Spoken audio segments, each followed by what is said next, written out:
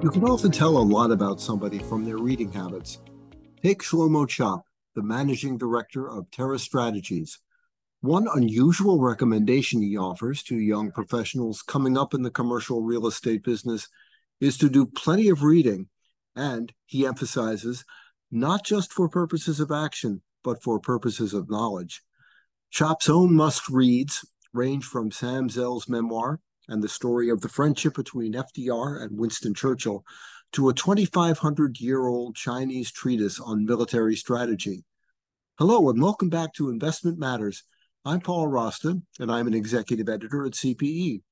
Today, Shlomo Chopp and his colleagues at Terra Strategies own or manage an eclectic portfolio spanning geographic markets and asset categories. In our conversation, he offers thought-provoking ideas on such topics as market disruption, opportunity, and the art and science of tough negotiations. You'll hear how his views have been shaped by 2 decades in the business and by his multifaceted experience that ranges from investment and finance to operations.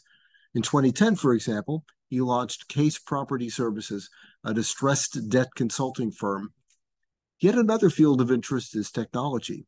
Chopp worked in prop tech when the field was still in its infancy. He went on to develop and patent the Retail OS platform, a multi-channel ecosystem that combines e-commerce, retail, and fulfillment. Maybe not surprising for somebody who was the kind of kid that liked to take computers apart and put them back together for fun. And he speaks openly about the factors that have influenced his prodigious work ethic and his drive to success. Take a listen. Shlomo Chopp, welcome to Investment Matters. It's really nice to have you here today. Thank you, Paul. It's my pleasure to be here. So, a big focus at Terra Strategies right now, of course, is finding opportunity amid market dislocation. So, how do you see distress evolving? What's your expectation about the levels of distress that we're going to see in 2024? Are we going to see more of it, less of it, or about the same degree as we've seen in 2023, for example? Yeah, I think 2023 is sort of a compass or a map going into 2024. I think 2024 will likely see a lot more of the same given where yields are for sure. And I think often you'll find that the stress is there beneath the surface for a long time. And I've been dealing with distressed assets for a bit here in 2000, even 2022. And however, you just need to add that last ingredient. In this case, it was the raising of rates to sort of bring investor to the surface. So every property, when you own a property, every day you got some issue. A tenant's got a boiler, a tenant's got a plumbing issue, or you got a tenant that wants a renewal, you have an issue with your loan where your lender wants to hold certain cash and you don't know what you're going to do. But all these problems can be solvable. But when you start adding that additional component that just makes it combustible, that last straw, so to speak, then that continues to sort of exacerbate it, if you will. And I think that's what we'll continue to see. And for me, I'm really, my heart goes out to those that are losing money as a result, but the opportunities are significant. So, to give us a little bit more of the big picture, could you tell us in which asset categories you're seeing the most distressed or potential distress? Now, sometimes we get the impression that it's really all about the office sector, but is that really the case? I think at least right now, at the moment we're recording over here, I think office is the biggest concern. I think um, the trap reports with regards to delinquency has retail at a higher delinquency rate, higher default rate. But I think that's something that will continue to expand. For example, if you even talk on the multifamily side, right, just by virtue of race, there's a lot of people that took out loans, bridge loans with lenders, and they're hitting the targets on rents, they're hitting the targets on renovations, hitting the targets even on occupancy, despite it slowing down. But they're not getting to the refi where they need to get. And that in itself is the stress. Heck, what is the stress? The stress is um, not realizing your business plan. And you could have an unrealistic business plan to start and therefore be in the stress. It was there to begin with, but it's being realized. Well, you could actually have challenges that cause your business plan not to be realized. And then it could get even worse where the entire business plan didn't make sense to begin with in hindsight, right? Where you say, well, had I known that things were going to go to where it is. So multifamily is certainly going to be an issue. Any any investment, even outside real estate. If you index your investment return, which is essentially what you do to the risk-free rate, which is, let's say, US Treasuries, and you say that, hey, treasuries are X, I'm going to be at X plus Y, that's great.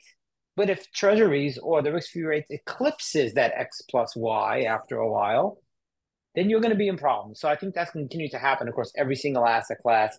If we just take them one at a time, let's go very quickly through them. So hospitality, well, people can continue traveling if it's leisure. If it's business, the people, are they going to travel for business or everything's remote work? You don't need to travel for business, so therefore there won't be business lodging, right?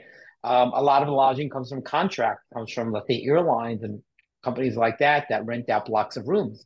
Will there still be consumer travel as a result?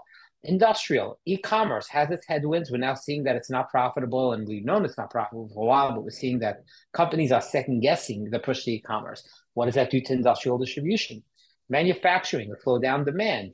Manufacturers slow down. So these are all issues and concerns that continue to fester. So I think across every asset class there's an issue, but retail and office are the most stark because the issues were the lack of keeping up with technological change.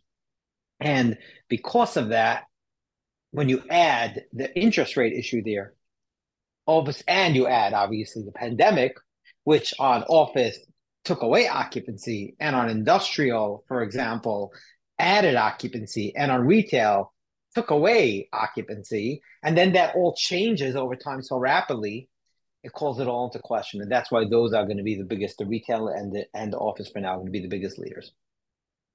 So Terra has interest in properties that are distributed across a wide geographic range, whether it's Brooklyn, Cincinnati, Tulsa, New Jersey, Pittsburgh, other locations as well.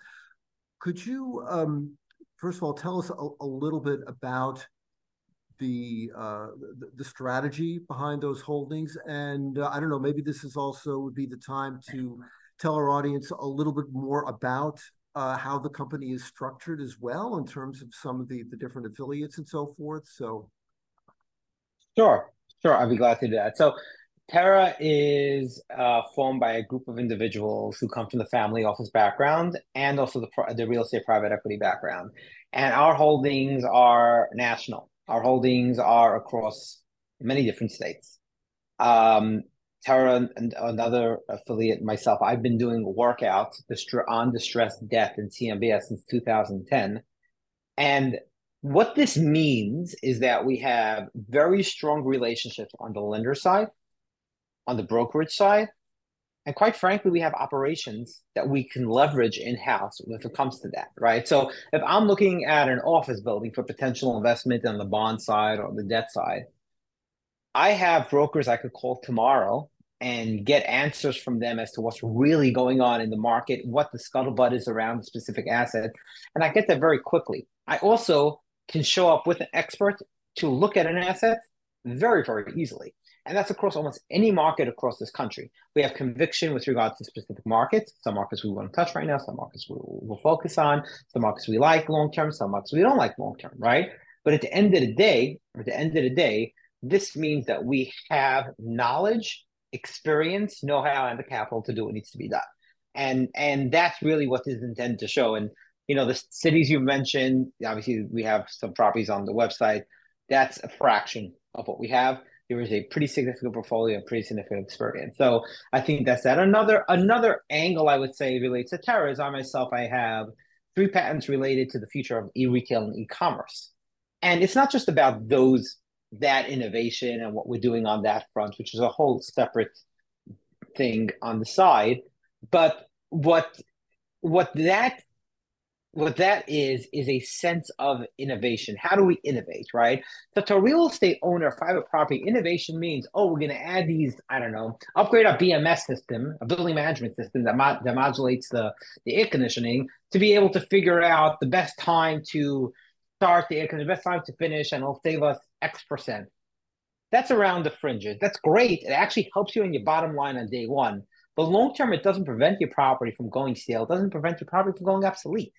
And the problem in commercial real estate, the biggest problem with the built environment, and the reality is we're physical beings. We're not in the metaverse. The biggest problem is that you can't revamp a property as easily as you could revamp a website. And as technology changes so easily, buildings, bricks, and mortar cannot be changed so easily. Forget about the physical labor involved with it, just the cost involved with it. And I guess one's related to the other if you were to ask Adam Smith. But the physical labor will then impact, obviously, and the cost of all that impacts the dollar. So that's a real challenge. So what you get by looking at Terra as a company is a company that is well-rounded on all aspects. And that's what we pride ourselves on. And, and then we try to just be good people around that. Shlomo, I wanted to ask you specifically about another one of your areas of expertise, which is securitization, CMBS. I was really interested to read your comment that you made to one of our finance writers for a recent article. And my takeaway from your comment was that when it comes to special servicing in particular, many borrowers are finding themselves in a relatively weak position, not only because of the shaky fundamentals in the market, but also because they may be unfamiliar with the special servicing negotiation process. So when all of that is the case, what are the implications for workouts? Are borrowers going to be reluctant to make a deal with the special servicer? How do you see all that starting to play out? I think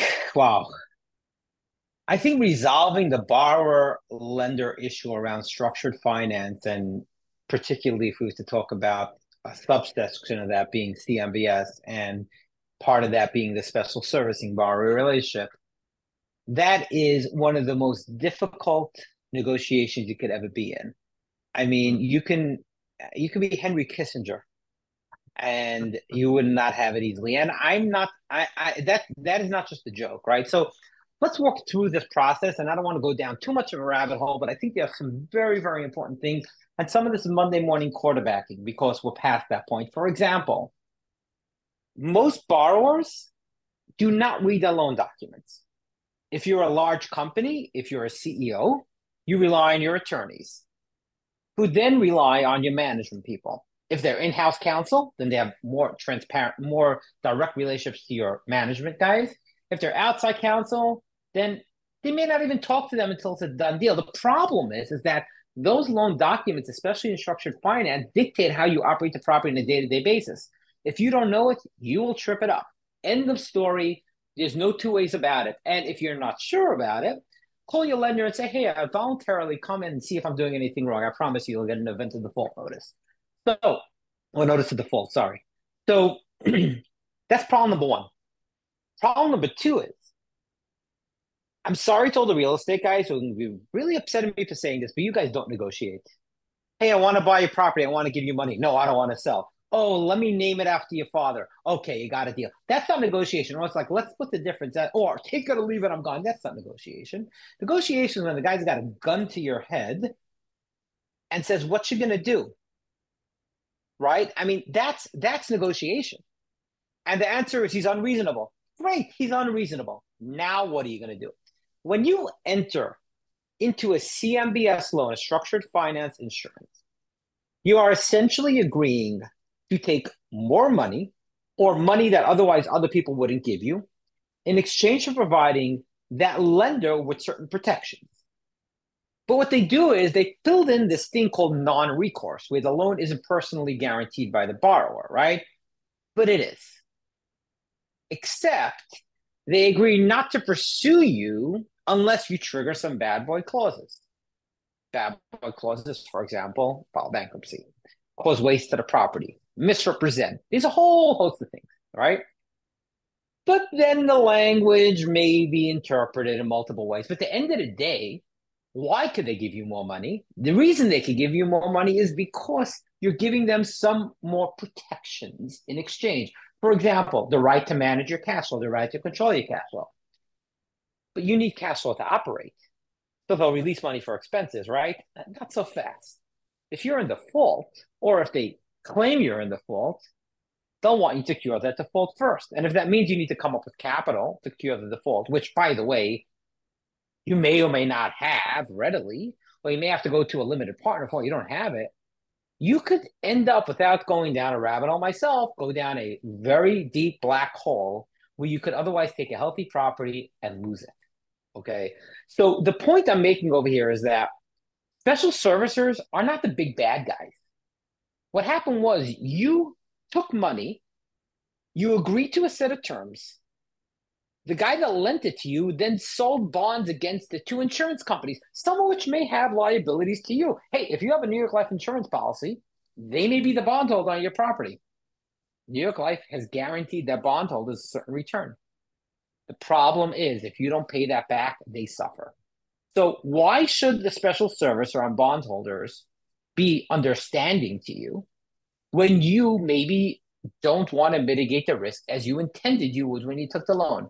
So the big picture here is, to sum this all up, is you make a bargain when you close. If you don't understand that bargain, you're screwed.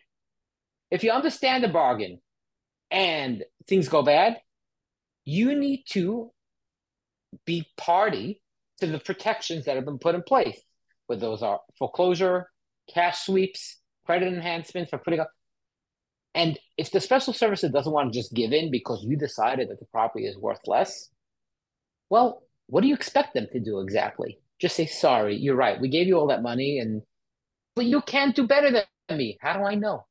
You don't have any equity in the deal. So the answer is it's a very tough negotiation. And it takes a lot of understanding, not just of what the loan documents say, but what the internal documents on the trust side say, and what the special servicer will or will not do. And then once in a while, you have a special servicer that's totally headstrong and won't give you what you want for whatever reason. And that's why you need to have the right representation to work through something like this. You know, your observations about the special servicing situation, how it relates to distress, bring up something else that I'd like you to address if you want, which is just given that the climate that you see out there right now in special servicing and some of these challenges, in your experience, does that necessarily have any implications for CMBS in general, for CMBS volume, for the willingness of sponsors to originate those pools, or is there really just no necessarily direct connection between the distress levels and the willingness of sponsors to originate these pools? CMBS is losing tremendous market share, and it's hurting them multiple ways. First of all, it's hurting them in volume. They don't get as many deals. Because many borrowers, by the time they finish with the CMBS loan, even a healthy one says never again. That's problem number one. Problem number two is that they hurt themselves in a very different way, which is CMBS is a big lender to large office buildings and malls right now because they could provide a lot of liquidity, right? Now, historically, you would have large assets and you would have a bunch of small assets in the trust as well. And you'd put a nice mix together, and that's how it hedged it, right? So if, let's say, office was awful, especially on the high level, you have a bunch of small boutique offices that do well because people still need to come to office no matter what anyone says. I'll fight that one. But these people still need to come to office, so you'll have a bunch of small offices to offset it. But if I'm a smaller borrower with a $10 million loan and I can get a loan from my local bank, even if I go recourse, but I have someone to talk to, or I understand that their methods of dealing with the loans are very similar to what I believe loans should be, as opposed to, not me, but the borrower, as opposed to the CMBS, that's a whole new set of, a whole new mousetrap that I don't understand that will trigger a default. I'm just going to go there.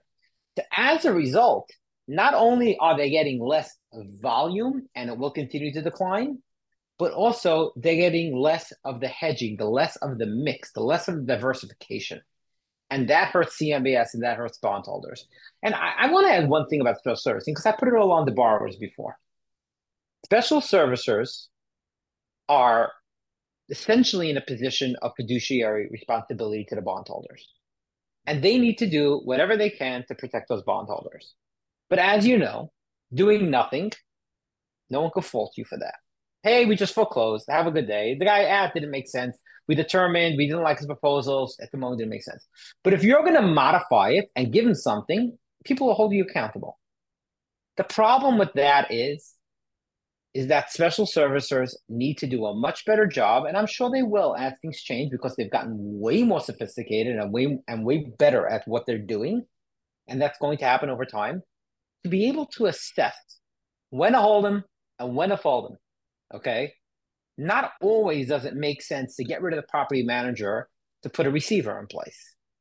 Sometimes you keep the property manager in place because the property manager knows where the bodies are buried, so to speak, and can actually help transition you to a more healthy situation.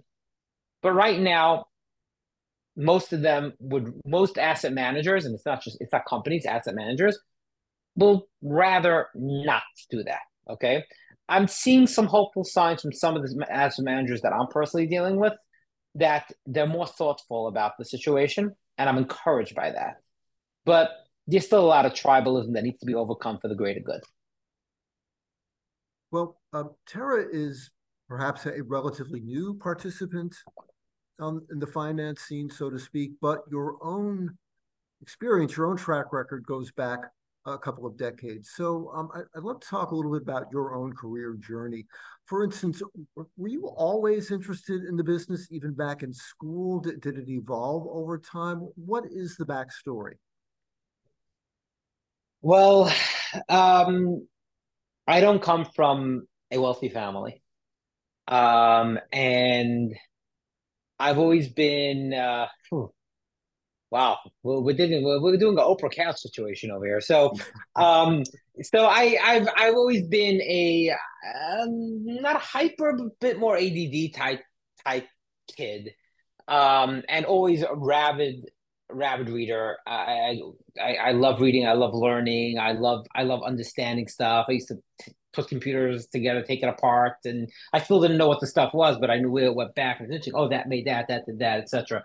So that was my background. Um, I was very motivated. A chip on my shoulder as a kid. I didn't have what other kids had, and I wasn't poor by any means, but it drove me to find like where can I add value and make money. And I knew I wasn't gonna say, "Hey, Dad, I got a deal. Can you put a mill in?" And it wasn't gonna happen.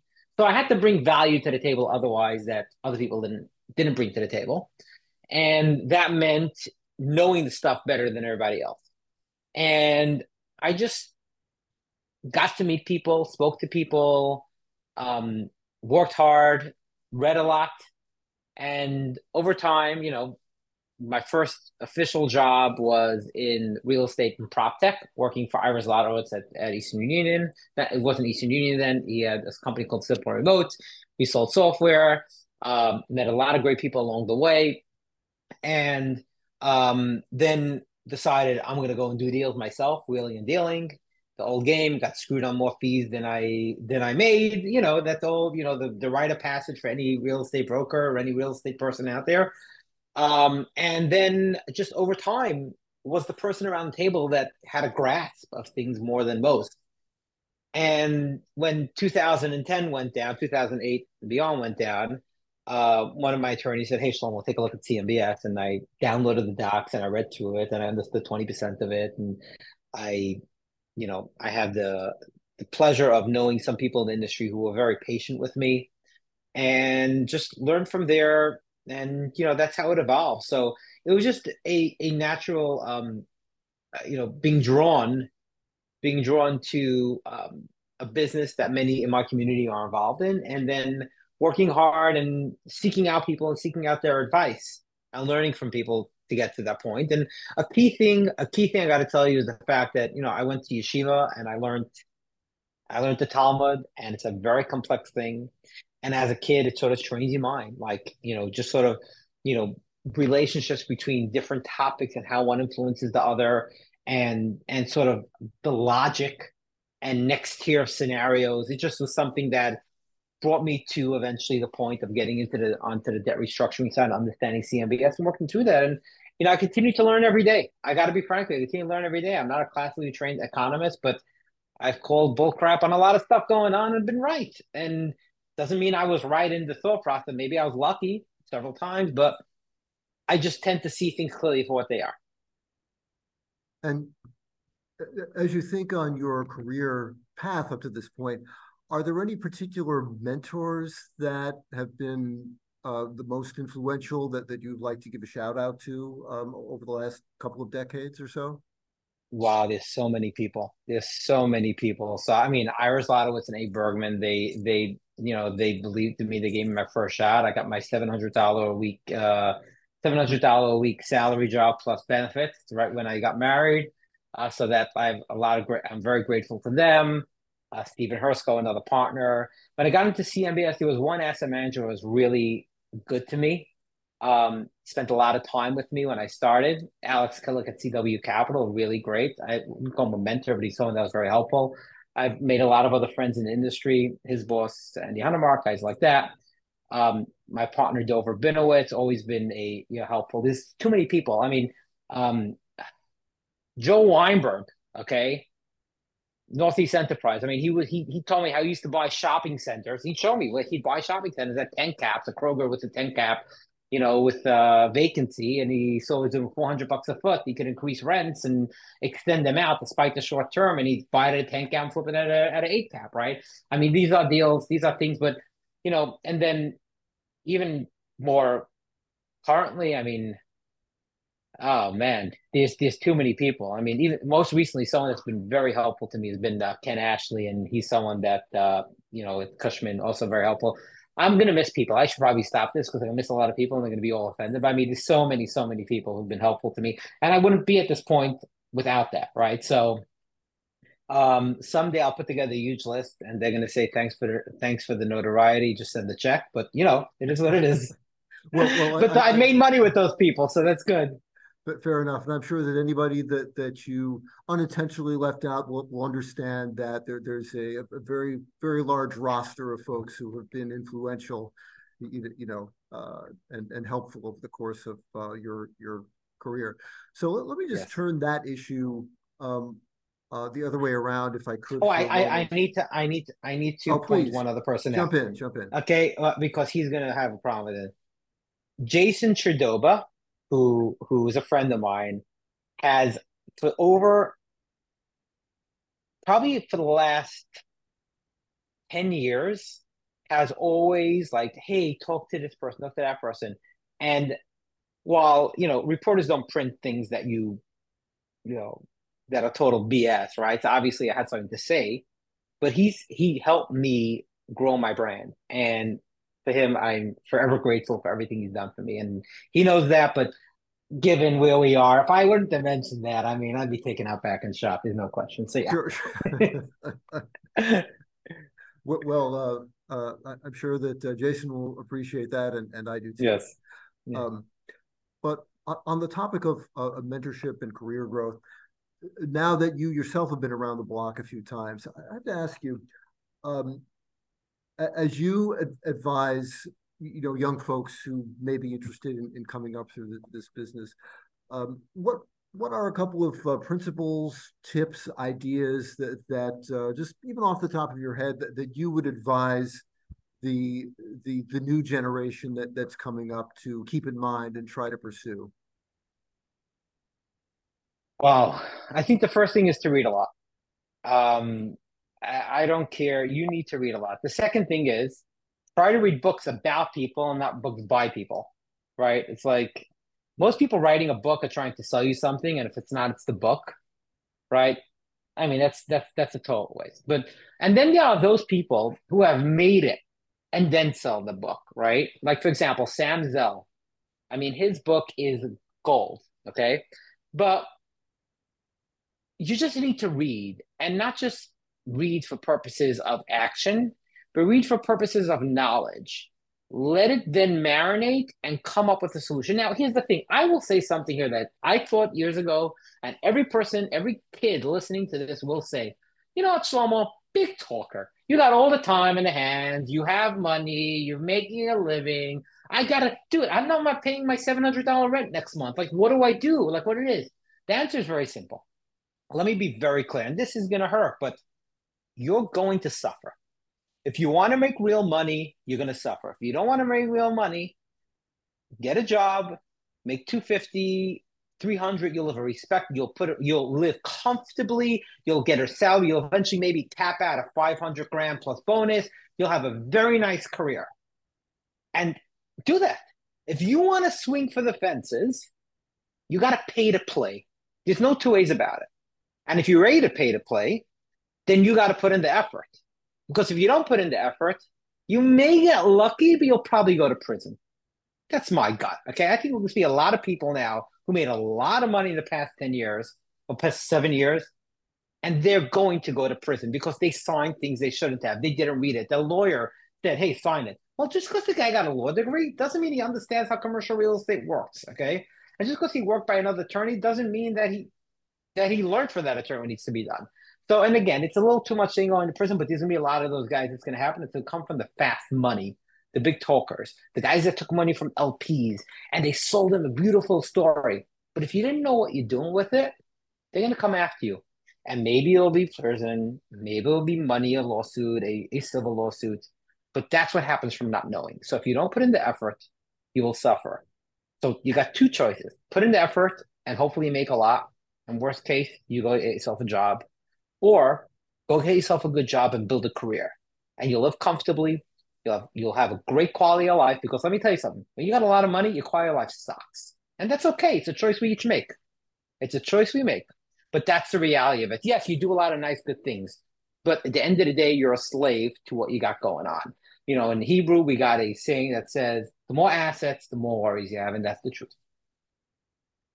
Well, on the subject of reading, Shlomo, since you're a big proponent of that, are there any particular books that come to mind that you would give a shout out to, whether it's just on the topic of business in general? You mentioned, Sam Zell, or equally important, books that you would recommend just for the goal of stimulating and training the mind. I mean, you've studied Talmud, so you know all about that, certainly. Somewhat, yeah. So yes, I do actually. I have a list of books that I have on a website somewhere, but I'm not looking to promote that. I'll give you guys the books, some books that are interesting, and I'll tell you why. And I think it will give people understanding to the extent they're interested in how I came to my thought process and what I do. Okay. The first book that I think is imperative for anybody 3 years ago would be a book called From the Ground Up by Douglas France. It's about the redevelopment of the old post office in San Francisco and how it went tremendously over budget because it had too many consultants and too many concepts and too many ideas, too far overreaching. So that's what got me off ground up development. Now, here's the best book, the best negotiation book. Franklin and Winston is the name of the book. And it talks about Benjamin Franklin and Winston Churchill during World War II. And in negotiation, you could either say, I can't reach a deal, have a good day, or you could try to make a deal. Winston Churchill had zero leverage. Franklin Roosevelt oversaw a country that did not want to go to war. But yet Winston Churchill was able to coax Franklin Roosevelt into giving him things and getting him into that war. Now, of course, Hitler and the Nazis helped, for sure. But at the end of the day, what he did was he became subservient. He bowed down almost proverbially to Franklin Roosevelt and made himself to be like a nothing. He begged him. He tried to appeal to, and he also made his problem Roosevelt's problem. And this is a great book. It talks about their relationship. So that's another great book. Another book, Am I Being Too Subtle? Sam Zell. Must read. Absolute must read. Great book. His audio tape is great as well. It's hard sometimes to listen. His voice was a little harder and he talked very slow, but if you speed it up on Audible, And so we turn everything all about 1.5 speed. That's great. Here's a few others. Zeckendorf autobiography. It's a lot of pounding the chest, but it talks about creative structures. Bill Zeckendorf was the first real big syndicator out there. A lot of buildings that you see out there today is one of those. Another book that's great, Business Adventures by John Brooks. That, Bill Gates says the best business book ever read. It's right on the cover. And that talks about screw ups, talks about grand plan screw ups and what happened. The Ford Edsel, for example, is one of them. So, and you don't know what a Ford Edsel is. You may know, but most people listening don't know what a Ford Edsel is. And there's a reason for that, because it was a spectacular disaster. And then there are two books that are classical books, a little harder to read, but imperative to understand the underlying messages. The first is, which is the less controversial of the two, which is The Art of War by Sun Tzu. No one's going to war. Well, people are going to war, unfortunately, but no one is going to war. No one in business is seeing themselves go to war. But the concepts are still the same. Always be from a position of high position. Understand the size of the armies. And you can basically come up with, with ways to visualize that in business. Now, by the way, before I get to the last one, all these books are somewhat abstract. Samsel less so, Zeckendorf less so, are somewhat abstract to real estate. Don't read it and try to come up with what you're going to do as a result. No, this is how you read them. You read them, let it marinate. You go back a few months later, you read it again, let it marinate. A few months later, let it marinate again, and just forget about it. And day to day, in your day to day, things will come up, and you will take actions that will be based on what you've learned, because it will be common sense to you. Let me give you the last one, which is very, very controversial, but nonetheless, it's imperative to know how not to be. The Prince by Niccolo Machiavelli. Right? You need to understand that there are people out there that are Machiavellian, and you need to know what their game is. And the best way to counter it is to understand how to deal with it. And from time to time, when you come up against one, you need to fight fire with fire. Well, that's quite a formidable list of books and authors, Shlomo. And although I have to say, I'm really intrigued by your reminder that one of the ways that we take away, or how we take away the lessons from our reading, is not necessarily to cram for the test, but kind of let it percolate into our consciousness, and read it not once, but if you can, a couple of times, and over time, it really does bring that wisdom to you. There is a recent book, and about the Federal Reserve. I think that is really great. That's worth reading, because it informs you. It informs you as to what's going on. It's written by, I'm gonna butcher the name, Gianna Smialek, I believe it is. She's a reporter, I believe, for the New York Times. And it's the history of the Federal Reserve, and also what they did during COVID. It's called Limitless. I'm reading that now, and that is absolutely great, because anyone in commercial real estate wants to understand the Federal Reserve works. It's important to understand. It's important to read books like this. And another good one that I read recently that's not on my list is Billionaires Row, which is also a great book. But I just interrupted you. Sorry about the Limitless, because that's actually a key one right now. But like you said, you can't take notes. You can't take action from history. You can only try to use the lessons you've learned in real time and let it happen on its own. Well, that's certainly enough reading to keep any of us busy for quite a while. Yes. So that's terrific. Well, I want to get to one of my favorite segments of Investment Matters, which is in Executives Off the Clock. And none of us can work 24/7, although it sure seems like we try to sometimes. So when it's time for you to finally step away from that daily grind, is there anything that you particularly like to do for a change of pace? I have a feeling that reading is maybe one of them, but are there any others in particular that you try to do to just kind of give yourself a break now and then? It's funny. If I would have a choice, I likely would never take a break. Never. I love what I do, and I love the action. Not necessarily the action, but I love accomplishing, right? But I don't have a choice. And the reason I don't have a choice is because I'm a religious Jew, So every Friday night and Saturday, I'm offline. Every Jewish holiday, I'm offline. And for me, my mind goes a million miles an hour. It could be very difficult sometimes, but I think that's the only thing that is keeping me alive, so to speak, because I'd probably be worn out by now. So just spending time with my family, and just that forces me to shut off the phone, to shut off the computer, and do what needs to be done. Like I've never gone on a cruise, but I wonder if I'd be able to survive it. And hopefully, I think now they probably have Wi-Fi. I can connect my phone, but like. My wife would probably kill me if we went on a cruise together. Like she'd literally throw me overboard. Like I got enough of this, buddy. Goodbye. Because I'd be on my phone the whole time. But the point is, nonetheless, like I I love like if you tell me a choice right now, hey Shlomo, do you want to go travel somewhere and tour, or do you want to, try to buy that building? I'd be like, dude, where's the Argus run? That's literally what would happen. Well, Shlomo, I really want to thank you for taking time to join us today on Investment Matters. It's been a really lively conversation. I appreciate your openness and your frankness about how you're seeing things right now, and I'm sure that there's going to be a lot of informative takeaways for our audience. So really appreciate your time. Nice talking with you. Yeah, listen, at a minimum, I should get Amazon links for those books so we can make a couple of bucks here. But otherwise, no, I'm teasing. No, but thank you. No, I appreciate the time, and I hope it's helpful to somebody starting out in the industry, and I didn't scare them away. Yeah, I think it will be. That was my conversation with Shlomo Chopp, the managing partner at Terra Strategies. Please join me in January for another conversation with a leading commercial real estate investment executive.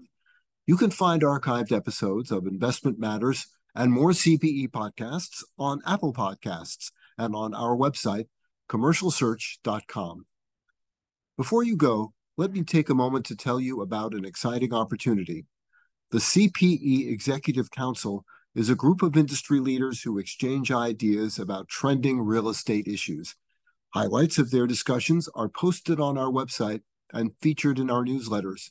If you're interested in joining the council, please contact CPE's editor-in-chief, Jessica Fear, at jessica.fiur@cpe-mhn.com. Until next time, thanks for listening to Investment Matters, and be well.